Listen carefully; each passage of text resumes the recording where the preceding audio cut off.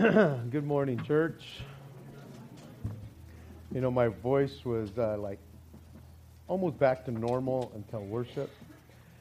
And man, I'm just singing at the top of my lungs, and it's like, I should stop right now so I can have a voice to share. It's still a little raspy, but it's going to be good. Hey, I just want to encourage you for next week. Gunnar Avanelis, who's going to be sharing with us next week, happens to be my son-in-law, and with the whole vision and of refresh, renew, and revive. There's a message that this man has that is just so powerful that I asked him to share and be a part of the vision for us as a church, you know. And then that evening, I want it really to be, because it's going to be worship and prayer and communion, but I want it to be a time of refreshing, renewing, and reviving. And so I don't know how exactly it's going to flow, but I just know that this is something that the Lord's been laying on our hearts to do. We do it periodically. We did it a Thursday night a couple of weeks ago, a time of refreshing, renewing, and reviving. And again, man, I just encourage you to make plans to be here next week. So if you will, turn to Matthew chapter 6 this morning as we continue through the Sermon on the Mount and in the kingdom ethics that Jesus is laying out for his disciples. As his disciples have come to him to be taught of him or by him. Now, if you are going to be a part of a kingdom, then you ought to know what the kingdom is all about. And if you're going to be a part of a kingdom and you're not the ruler of the kingdom, then you don't get to make the rules for that kingdom. But you want to be a part of that kingdom. And so if we are going to be a part of the kingdom, then we need to know what the kingdom is all about. We cannot make up our own standards, our own morals, principle, or ethics, if you will. That's for the king of that kingdom to decide. He's the one that sets up those things, the ethics, and it is about our kingdom that we are a part of, the kingdom of heaven. King Jesus is the ruler. Now, what we have learned so far, and I hope that we truly understand this as you've been with us. If you haven't, you can go back and listen to the messages. But what we have learned so far, and that I hope we are truly understanding, is that being a disciple of Christ, being a follower of King Jesus, comes with a whole different set of standards, morals, principles, ethics.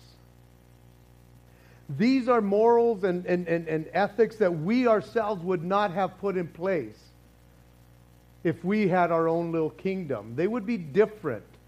These, as I have shared with you, goes against our grain.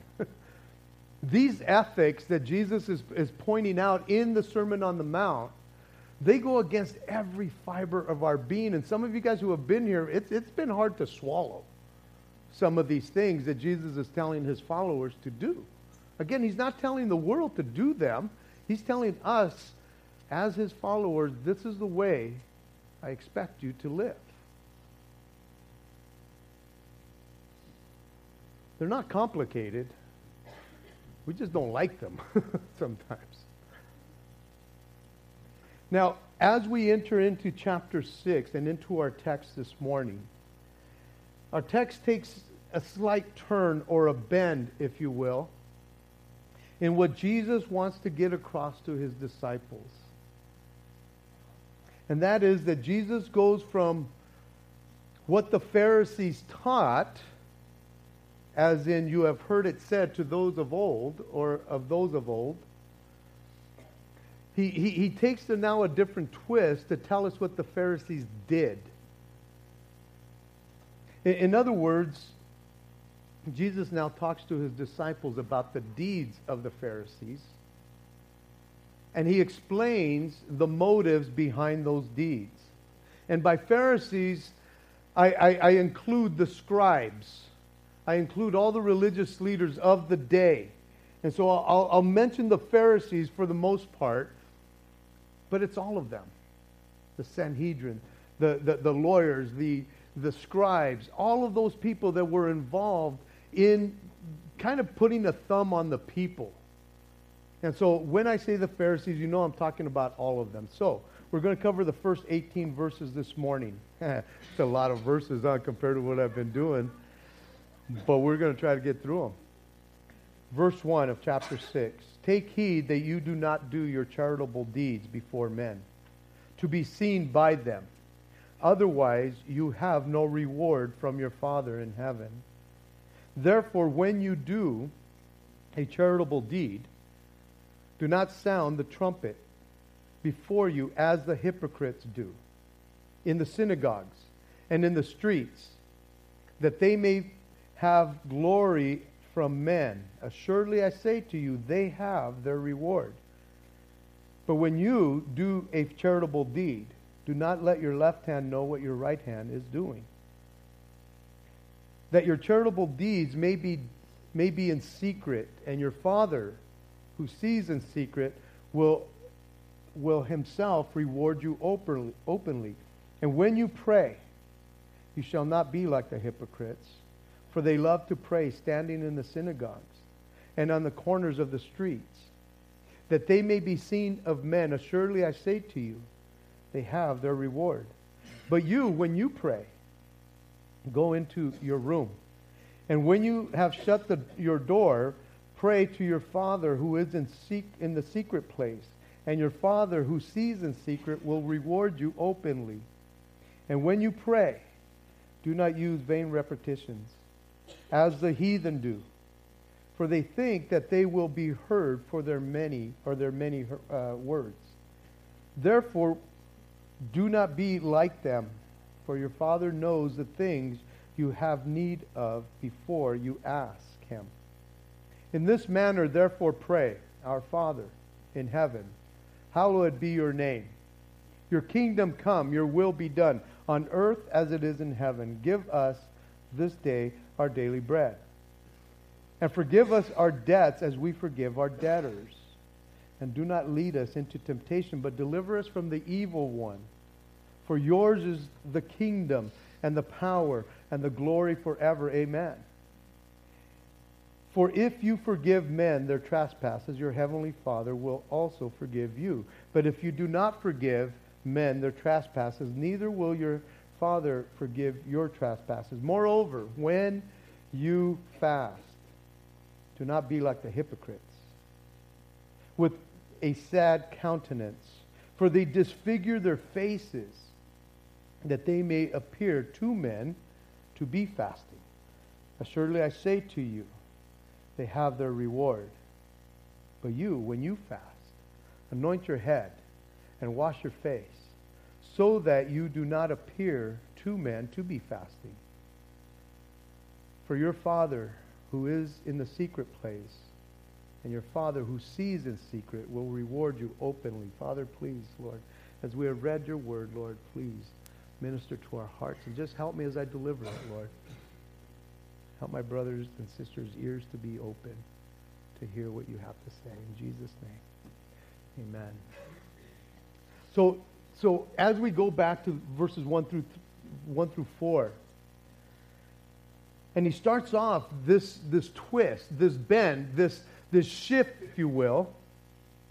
He begins to speak to them, and it's almost like he grabs their attention and ours by saying, take hold to the mind towards, that is, pay attention to, be cautious about, apply yourself to, adhere to. In other words, watch out and be very careful. So now that I have your attention with those words, I want you to take heed, watch out, and be very careful for certain words that we've already read through, that maybe you picked up on, but I want to amplify them a little bit because we're going to cover all these words, and there's a lot of words in 18 verses. But there's particular words that I really want you to take heed of, to grab hold of, to understand that are in our text. Because in these first 18 verses that we just read and that we will cover, the word you is used 26 times. The word your. Now, you might want to get your pencil and paper because I'm going to give you all these words. There's a lot of words. I'm going to be very wordy today, if you will. But they're important words nonetheless. Word. So, the word you is mentioned 26 times. The word your is mentioned 21 times. 3 of those times, though, are in that prayer to the Father, referring to the Father, your Father. The word Father is used 10 times. The word when, and when is a very important word to note in our text, because it is always used in our text here before you. So when is mentioned 8 times. We also saw the word reward, and it is used 7 times. Also note the word secret, which is mentioned 6 times. And last but not least, the word hypocrites. And it is mentioned 3 times. And that word is pretty powerful. Now, the 3 things that we will be covering this morning in these 18 verses are charitable deeds, prayer, and fasting. And all of these were outward actions. They are still outward actions. But these were outward actions that the Pharisees were doing. This was their deeds. This is what they did in front of men. But Jesus reveals to his disciples the inward intentions that they really had.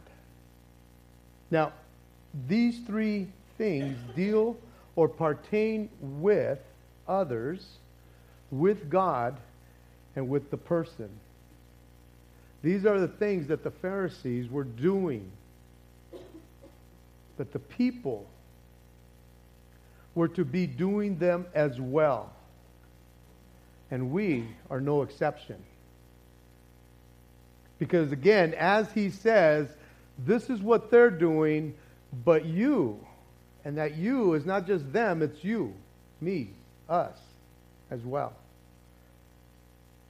But I want to take you back to the last chapter, and I will refer to this verse oftentimes because it's an important verse that we covered a few weeks ago in chapter 5, verse 20, where it says, "For I say to you," and Jesus speaking to his disciples, "unless your righteousness exceeds the righteousness of the scribes and Pharisees, you will by no means enter the kingdom of heaven." So again, the people, the common people that are listening to him, the people that have been watching and around the Pharisees that see these righteous, religious guys, he keeps on telling us, and he reminds us again and again, unless your righteousness exceeds their righteousness. And so again, he's doing something different that the Pharisees, they put on this show. And he says all these outward actions that they're doing are different from our inward intentions that he sees. But he tells them, take heed that you do not do your charitable deeds before men. The words charitable deeds are one word in the King James Version, if you have the old King James. And it is the word alms. And it means righteousness in the Greek. The NIV puts that portion of Scripture like this: be careful not to do your acts of righteousness before men, to be seen of men.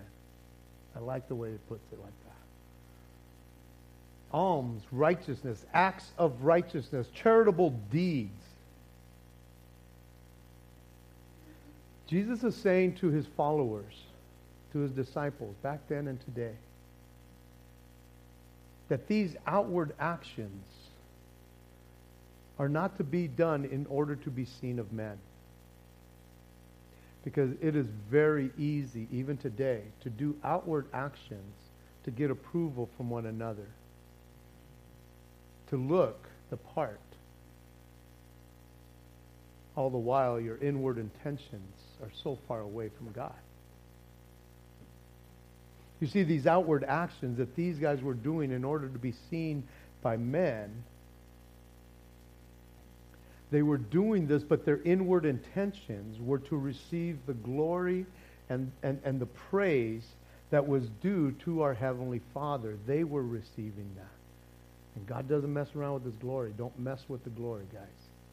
That's His glory. And back in chapter 5, verse 16, remember this verse, which is interesting because he's saying, hey, don't let these outward things be done in front of men to get glory from men. But he says this in verse 16 of chapter 5. Let your light so shine before men, that they may see your good works and glorify your Father in heaven. Do you guys see the difference there? And here he's telling us, don't do stuff in front of men. And yet he tells us earlier, hey, your light should be shining before men. You see, good works that he talked about are good works that should be before men, and acts of righteousness both have to do with giving or doing. And they are outward actions. But Jesus, again, is focusing on the inward intentions of the heart. That's what he is looking at continually. We could do everything on the outside. Everything. And people are going, man, dude, you're like amazing. You're always doing this, blah, blah, blah. You're such a servant of God. And people are going, yes, absolutely. I'm glad you noticed.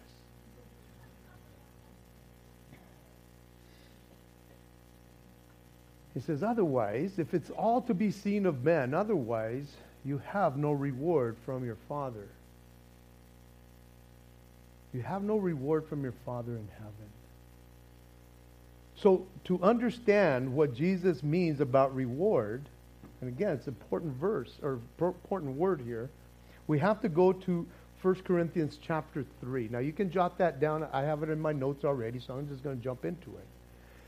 1 Corinthians 3, beginning in verse 12 to 15, he says, now if anyone builds this foundation of gold, silver, precious stones, wood, hay, and straw, each one's works will become clear, for the day will declare it, because it will be revealed by fire.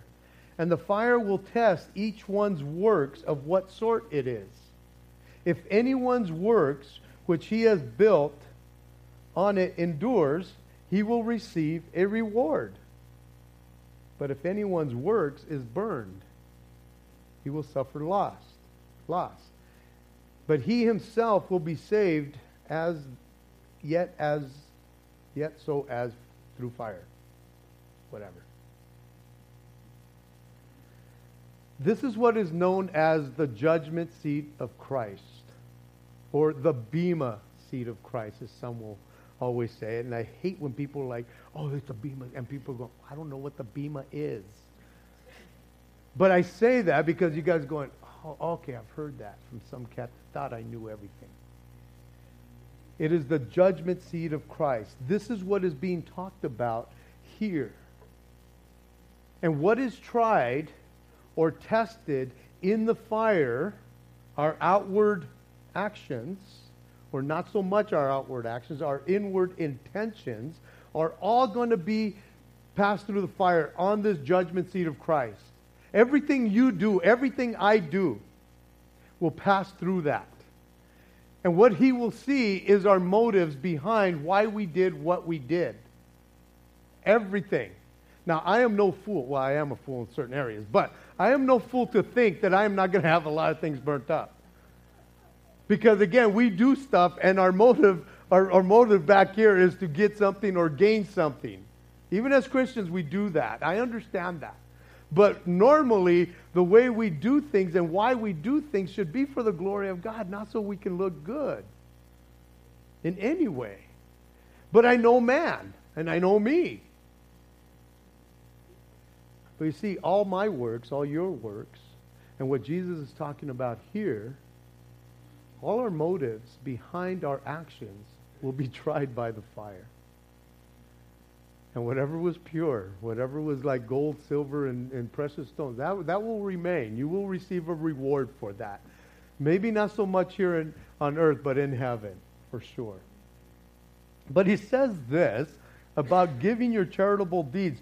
Do not sound a trumpet before you as the hypocrites do in the synagogues or in the streets. Now again, Jesus is not trying to exaggerate here to make it sound like this is what these fools are doing. He actually saw this. This is what was actually happening.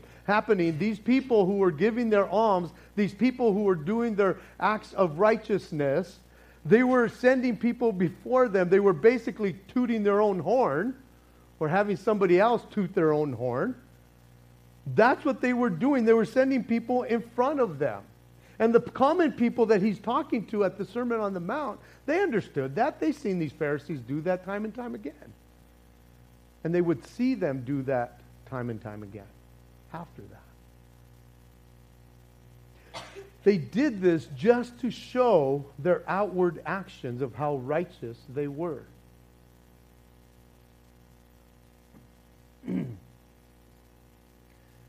But when you do your charitable deeds, see the word when and you? But when you. Notice once again, or notice here, that he says, but if you. That's not the word that he used. If you do your charitable deeds.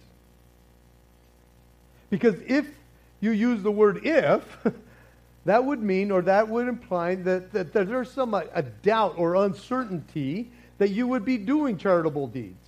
If. That is why he uses the word when. Which means or implies a certain thing to do, without doubt, it will be done. So you could word it like this, but while you're doing your charitable deeds, it's implying, Jesus is implying, you are doing charitable deeds. You are giving your alms. You are giving. You are doing acts of righteousness, is what he's saying. I love the picture that he gives us here. That he says, while you're doing your deeds, giving, he says, I don't even want your left hand to know what your right hand is doing. And I'm thinking, what an amazing picture, right?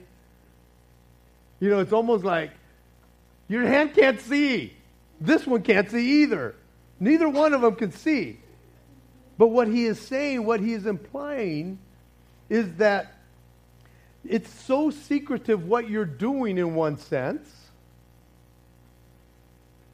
that the giver is so readily to forget what he has gave, what he's already given. You're not making a big deal about it.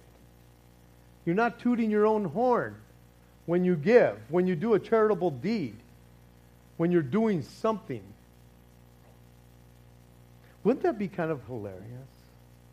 If it's time for offerings and everybody starts taking out not their money but their horn first. Jim would hate you. It's like, stop it. Don't toot your horn here. You're going to mess us up. But wouldn't that be kind of odd to do? But that's what these people were doing. They were tooting their own horn. No, he says when you're doing it secretly, when you're doing it in secret like this, it is demonstrating true righteousness from God or before God and not before people. You see, these guys who were receiving their reward from the pats on the back or the accolades that they're getting from the people, that was all their reward they were ever going to get. But he's saying to the Christian, to the believer, to the follower, your reward will be from your Heavenly Father. And it might not be in this life, but it definitely will be when everything passes through the fire. And then so he moves on, verses 5 through 8. He says, and when you pray, you shall not be like the hypocrites. For they love to pray, standing in the synagogue and on the street corners, that they may be seen by men. Assuredly, I say to you, they have their reward. Once again, Jesus does not use the word if, but when. Because it is a foregone conclusion that as followers, as Christians, we are praying. He says, you shall not be like the hypocrites. And now this is the second time he has used the word hypocrite, and he will use it one more time when he talks about fasting. But who are these hypocrites? Well, believe it or not, he is talking about the Pharisees. He's calling the Pharisees hypocrites. Now, understand, he's not saying it to their faces right now. Oh, he will say it to their faces. But he's telling the people who these people are. Isn't that interesting? Because he's called them the Pharisees and the scribes before. Now he's talking about their deeds. He says, let me tell you about these hypocrites. I'm thinking, that's pretty bold. Don't you think, Jesus, that they might go tell somebody? One of the Pharisees. You know what Jesus called you? A hypocrite.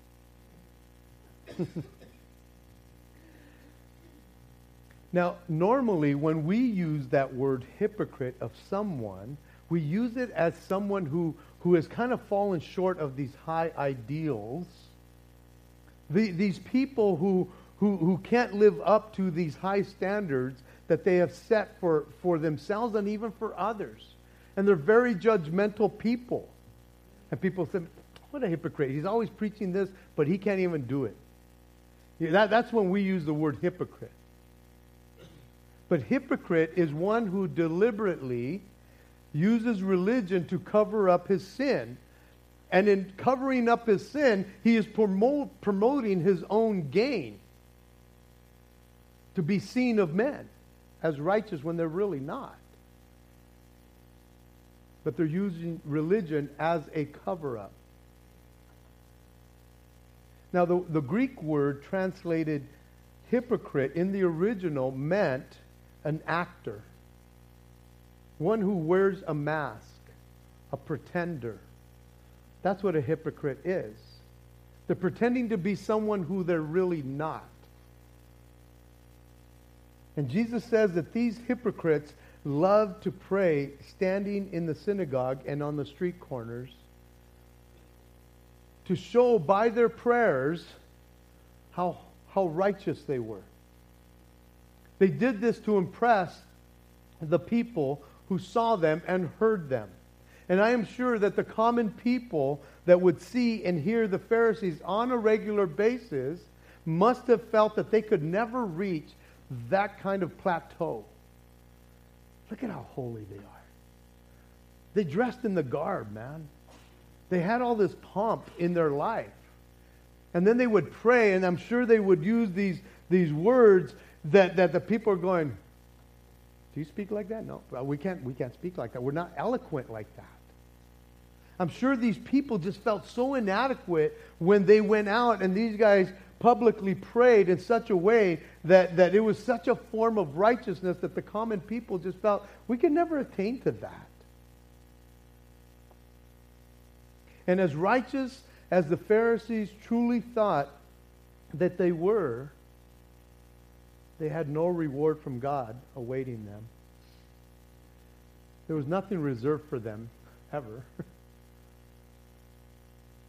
What they had intended to do by being seen by men, that was all the reward they were ever going to get. I'm sure people were going, that was a beautiful prayer. Oh my. I could never pray like that. Yes, you can't. You can never reach my stature. And I actually believe that these Pharisees were arrogant enough to think, I'm okay with that. If this is all the reward I get, I'm cool with that. I think they were that arrogant. And then Jesus says, but you, when you pray, you go into your room, and when you have shut the door of your room, pray to your Father who is in the secret place. And your Father who sees in secret will reward you openly. In other words, let your righteousness exceed the righteousness of the scribes and the Pharisees. By getting away by yourself and closing the door of your inner chamber, basically. The reality of this is that when the outward intention or inward intentions are true and right, when you are before thousands praying, hundreds, tens, other people, you don't have to be like the Pharisees. You don't have to be like the hypocrites when you're praying in front of people. I don't care how many people you're praying in front of. If you're doing it because you know that you're talking to the Lord and not to impress anyone around you, God sees that. He sees it when you're in the secret place, and He knows when you're doing it corporately in front of people. And let me encourage you with this, maybe even challenge you. There is no need to ever pray public or in public if there is no prayer going on in your secret place. Because if there's no prayers going on in your secret place in your own time, you have no business praying in public. You really don't, because now you're doing it for show. Because you really can't pray unless you have an audience. And that's sad. Because I've known people who could pray so eloquently. And I'm thinking, come on. Are you trying to butter God up, or are you trying to butter me up? Because I don't think He's impressed, nor am I.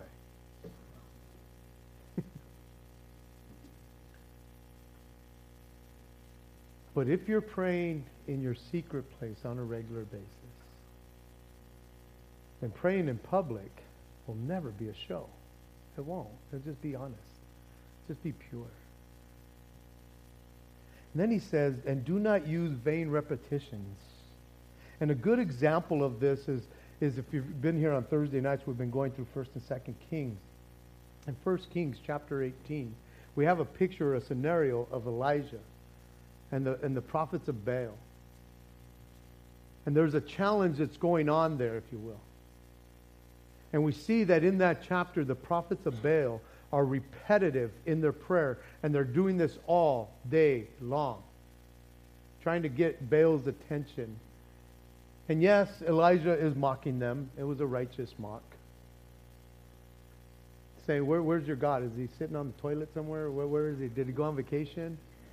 But they continue to do that to where they're cutting themselves, and they're doing this repeatedly, and it was all in vain. Their God never showed up. And yet we see the picture of Elijah just praying, just talking to God, going, God, do your thing. And God shows up.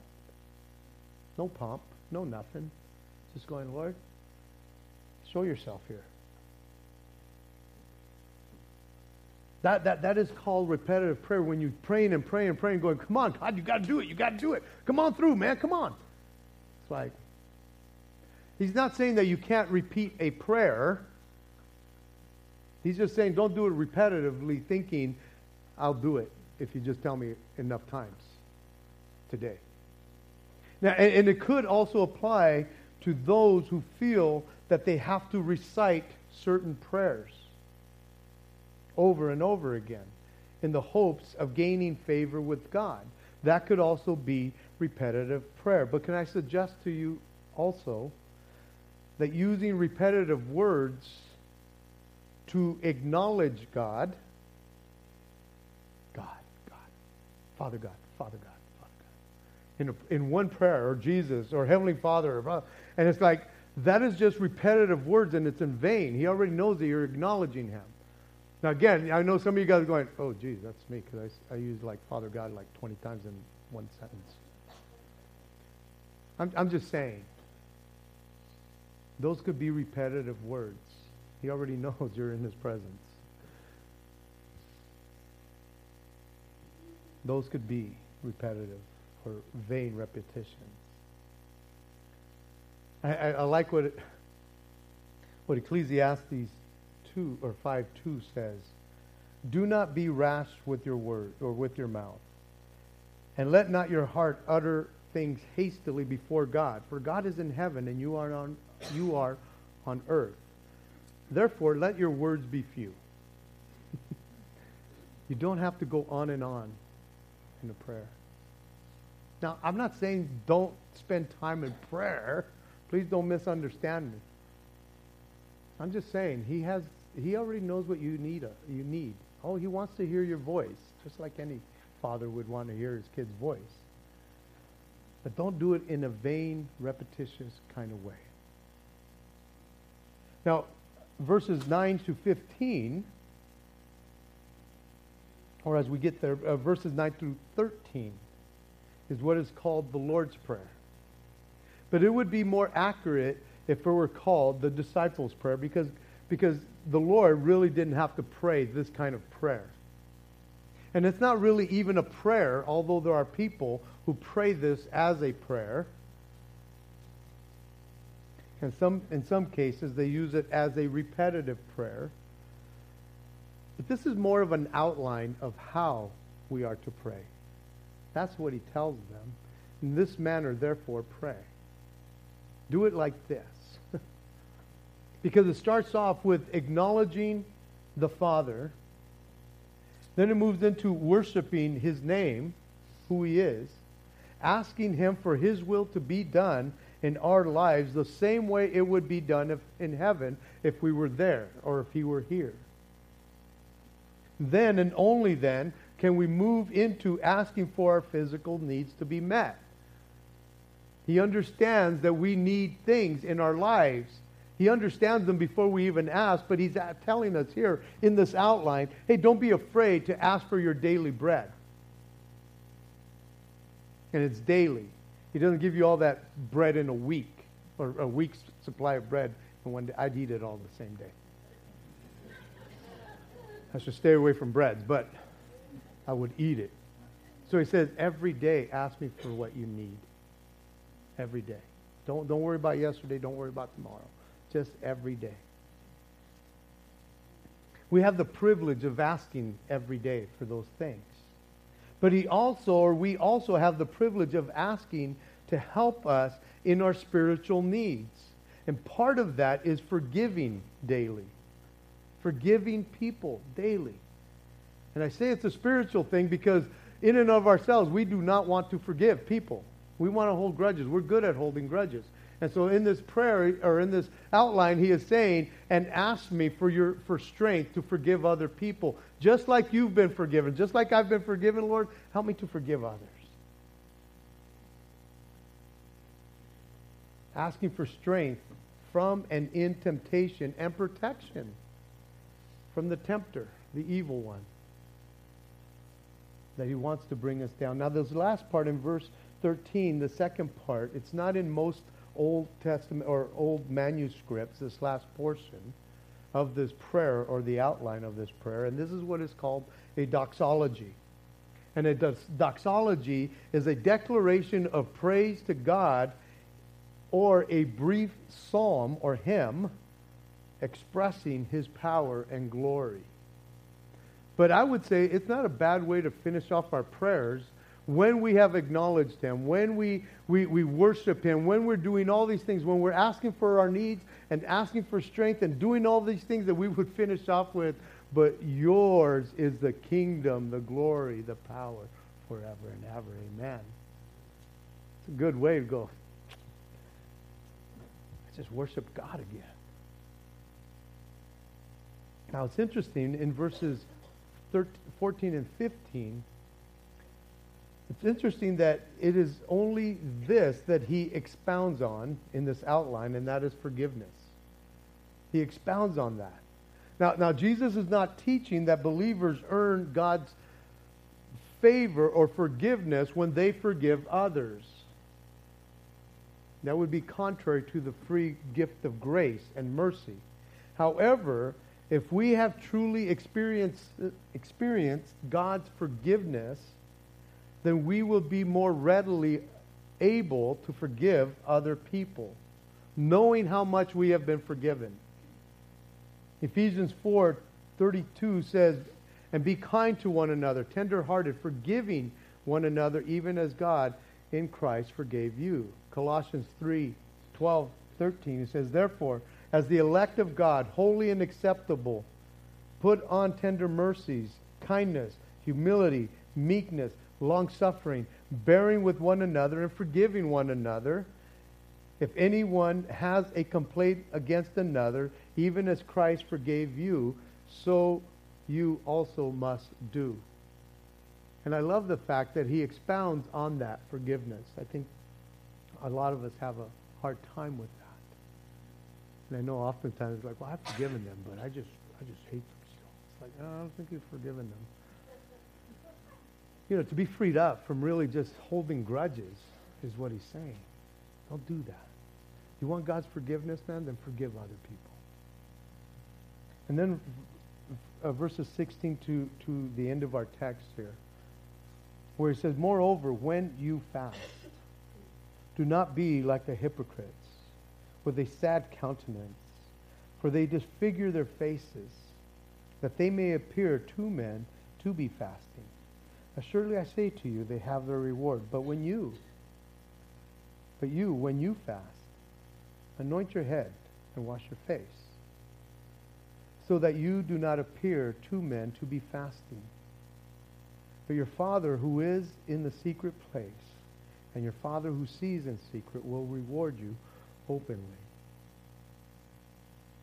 Now, fasting is not something that people do on a regular basis. Or maybe you do. You just don't go around telling people you do. But Jesus didn't say here, moreover, if you ever want to fast. No, he says, moreover, when you fast.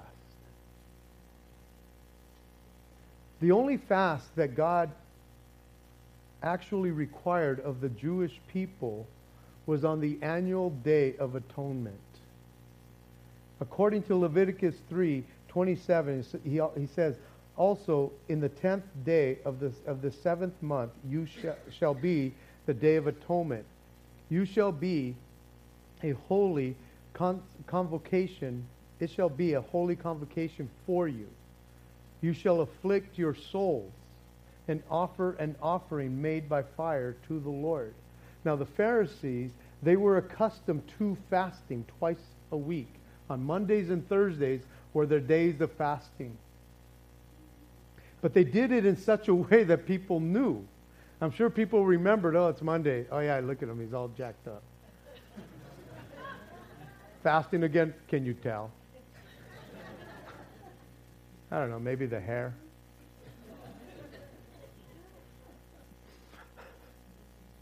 Again, Jesus is not just like playing this up. This is what they actually did. People knew that they were fasting. Not because they told them even, because they looked the part. They made themselves look the part so that they looked more righteous than the other people who were not fasting. They were putting on a show. And they did this, of course, to be seen by men and to win over the praises of men. How holy are you that you fast? And as a result, the Pharisees, the religious leaders, lost the blessing of God for their affliction of their souls in any way. Because it was all for show. Now, it's not wrong to fast. It is not wrong to fast. If you do it in the right way and with the right motive of why you are fasting. Jesus fasted, as we have seen, or we see in the Gospels. So did the members of the early church. They fasted and prayed and did those kinds of things. And fasting helps us to discipline the appetites of our body. It's like saying no to your flesh. And it keeps our spiritual priorities on track oftentimes because of what you're doing. Again, you're not doing it to show anybody, look at how holy I am. I fast once a week, twice a week. You know, we've called for times of prayer and fasting. And again, it's not like, hey, let's just show off. Let's just see how jacked up we can look when we come to church. Fasting? Dude, it was so awesome when we did have our week of prayer and fasting. How many people, because I'm nosy that way, it's like, hey, did you, and they're telling me some of it, it's like, I would have never known that you fasted. Right on. Except that I was nosy.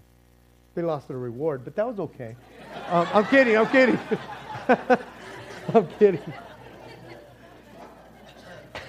by going, thanks a lot, Zeke. Oh, jeez. All of these outward actions, giving, praying, fasting, they weren't wrong. And the followers of Christ, of Jesus, are encouraged to do them. Not if, when. We are encouraged today to continue to do those things. Not to be religious, not to look like a Pharisee, not to get the praises of men. These outward actions should have an inward intention. Lord, I just want to serve you. I just want to do everything for you. And if this is what your word is telling me that I ought to be doing, that these are part of the kingdom ethics that we are to be following, Lord, do that work in me. Let it be in me, Lord. Oh, people might see them, but if you have the right motives and the right intentions, then you might not get the rewards here in heaven, but Jesus sees all those things. That is who we are. He's the King. He's King Jesus. We're in his kingdom. And he is gracious enough to give us his ethics, his principles, his standards, his morals. This is the way we walk in them. I'll leave you with 2 verses and we'll close up.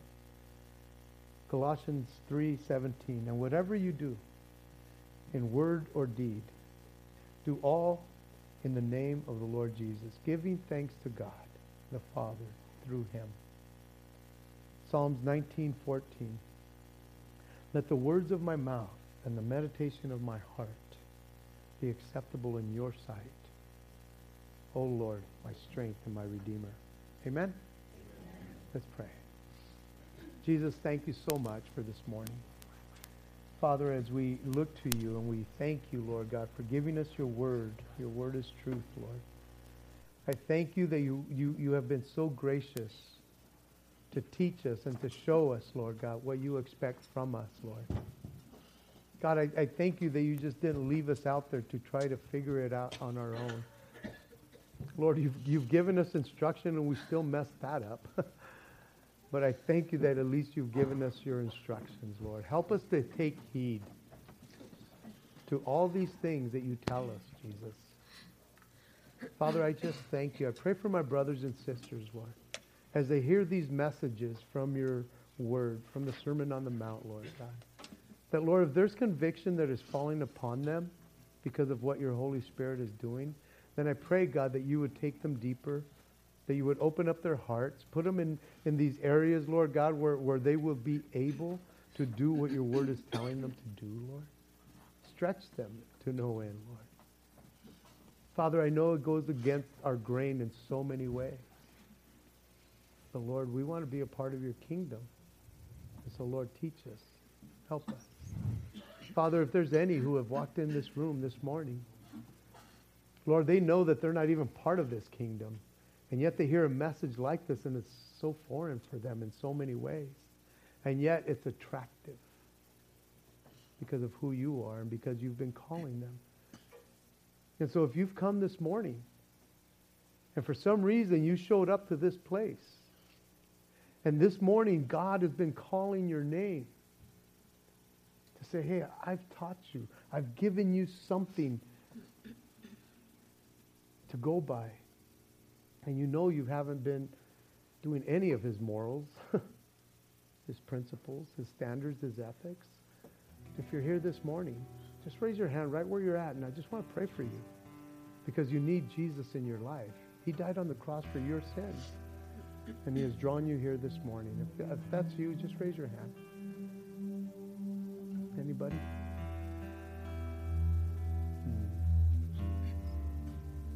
Blessed be your name, Lord. We thank you, we praise you, Lord, for this morning. I pray that my brothers and sisters, Lord, would continue to follow hard after you, Lord. That they would not be moved or swayed by anything that the enemy tries to throw at them. And even as their own flesh today have been wanting to be puffed up, Lord God, that they would humble themselves. Lord, you see our inward intentions. And so thank you for that. In Jesus' name.